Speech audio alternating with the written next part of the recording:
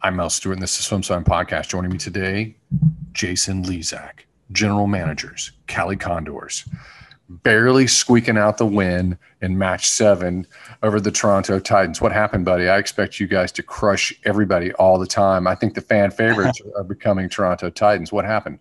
I mean, we're coming off a loss, our first loss in a year and a half here. So I think it was a little bit humbling, but I mean, I honestly feel like we did a really good job in the last match, especially on day two, given being down three swimmers. We really fought hard all the way to the end, and the swimmers knew coming into this there was going to be a lot of fatigue, both physically and mentally. And day one showed that a little bit, and we really just got to him and just told him the importance of this win. We really wanted to go into the finals, or into the playoffs, I should say, as one of the top two seeds. And we did that by securing that victory today. So we're pretty excited. I just talked to Rob Kent, and general manager, Toronto Titans. And basically he's like, we do the math. No, we're doing the math and we know what's going to happen. We know where we're going to be. We're all within a few points. He knew the debacle heading into the Skins. He knew that you guys, look at you grinning, right? Look at you grinning, man. Why are you grinning for? But no. Essentially, he's like, he's like, we got to show up, and he's waiting for you to make a mistake. How does that feel to know that he's just waiting for you to make a mistake? I mean, the mistake was two teams had the options of eliminating strokes, and they left butterfly. I don't know if anybody was watching the last match when we dominated the Skins in butterfly, and they decided to let us have it again. So, it's a tactical game, and I think we strategized it well. But there's definitely the pluses and the minuses. I mean, we were looking good, and then going into that men's 400 IM, they take a big lead on us, right? So there was that desperation, I should say, is we got to step up and we got to win this. And those women did an amazing job at that. Bertè Rossetti, is that right? Breaking the 10-year-old Italian record in the 400 IM. Almost did it again tonight. Who knew that 400 IMers would be so important in pro swimming? And be honest with me, buddy. You could just say, like, you don't like that, or is it a cool thing? You tell me.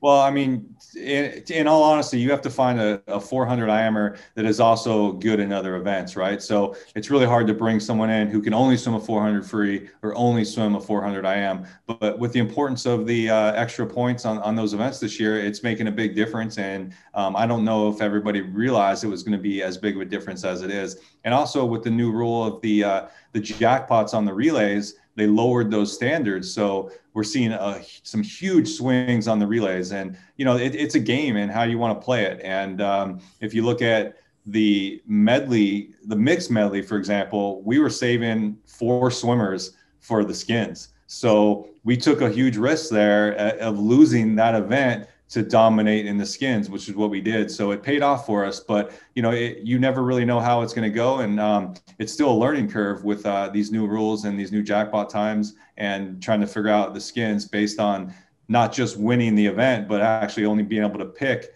from 2 versus picking from 4 like we did last year. There are a lot of swim nerds out there who think they're smarter than everybody else. Smarter than Jason Lezak, certainly smarter than me. And, they have their own opinions about who the real challengers are. Who are the real challengers out there for the Condors? Who's going to interrupt the flight of the Condors this season? I mean, if you look at this season so far, I mean, Toronto obviously has done a great job in improving their team. And I think they're going to be up there contending. And LA might not have been as strong at some of the matches this year, but they still got, a big star, Ryan Murphy, in the wings waiting to come back, right? So they're going to be a lot stronger in the playoffs. And obviously, Energy Standard in London. So pretty much, I mean, the top 4 teams from the first 2 seasons are going to be hanging around. And I think you throw London Toronto in the mix of that, and it's going to be a tight battle to see who's going to make the finals. And I mean, what's interesting in this league is, the bottom teams aren't the same as they were last year right now either. So we're seeing a lot of shift and, closer matches and more drama and more excitement, and I'm hoping the fans are enjoying that. This is weird, but I'm going to say it anyway. I never thought that I'd be in a situation where I desperately wanted there to be a pro league. I wanted it to be broad. I wanted it to be big. I wanted it to be ISL. Now it's here. And what I find myself doing is I'm watching the reality television show of what Instagram accounts are, because on Instagram accounts, you know exactly what athletes are doing, whether or not they're training, where they are, if they're on vacation. Did you ever think that a pro league would arrive and that you'd be tracking people on their full-time 24-hour show? Did you ever think that would happen?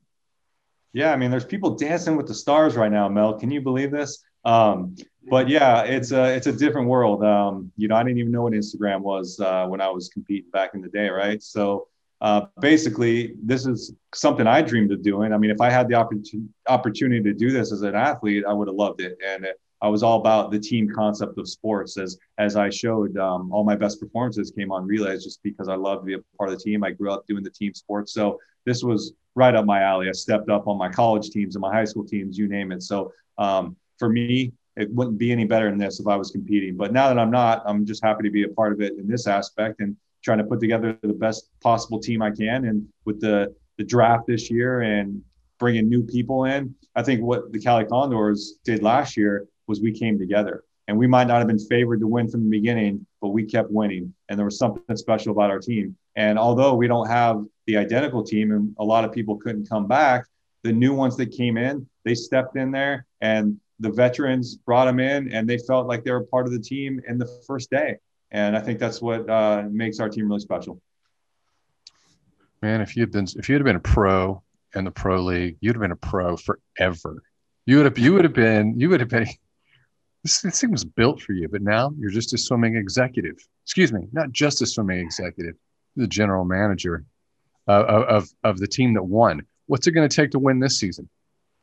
Well, I mean, we definitely have some improving to do. I mean, we had some people come in from day one and put up some amazing results. And then we had some come in from day one, not quite where they should be. So, I got commitments from everybody. I was talking to all the athletes here and they're ready to either keep going on the path that they're on or turn things around. So I think if the current roster we have is amazing. I mean, you saw we won by 300 points on the first match and we were just getting started, not to mention we have a couple people missing, right? So, Caleb left early, which you all know, but we got Haley Fickener back home, getting ready to come back. And she does all those events that nobody wants to do and scores a ton of points for us, right? And then don't forget about Eddie Wong, who's going to be there as well. And as you saw, he dominated in that 2 fly last year, and he can even swim the 400 free. And he's a young guy that can just keep doing new things, right? So I think having those three swimmers that we don't have currently is going to make a world of a difference. And I think we'll be able to compete with anybody.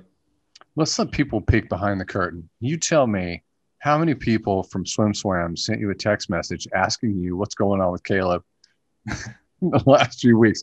Because I think I sent you 10. I don't have enough hands for that. But yeah, I mean, obviously, what we said with Caleb was the truth. I mean, he wasn't feeling well and we had to make that choice. And I think we did the best thing. We still won this match without Caleb, which was a little nervous, but we did it. And I think our team, as we keep talking about, we call it a team for a reason, and they all stepped up for each other. They wanted to be in the right position. They knew that this team doesn't rely on only one person to win. Obviously, having the MVP from last season is a tremendous help, but they knew that they could do it without him, and we proved that. So it's just going to be even better when we have them for the playoffs.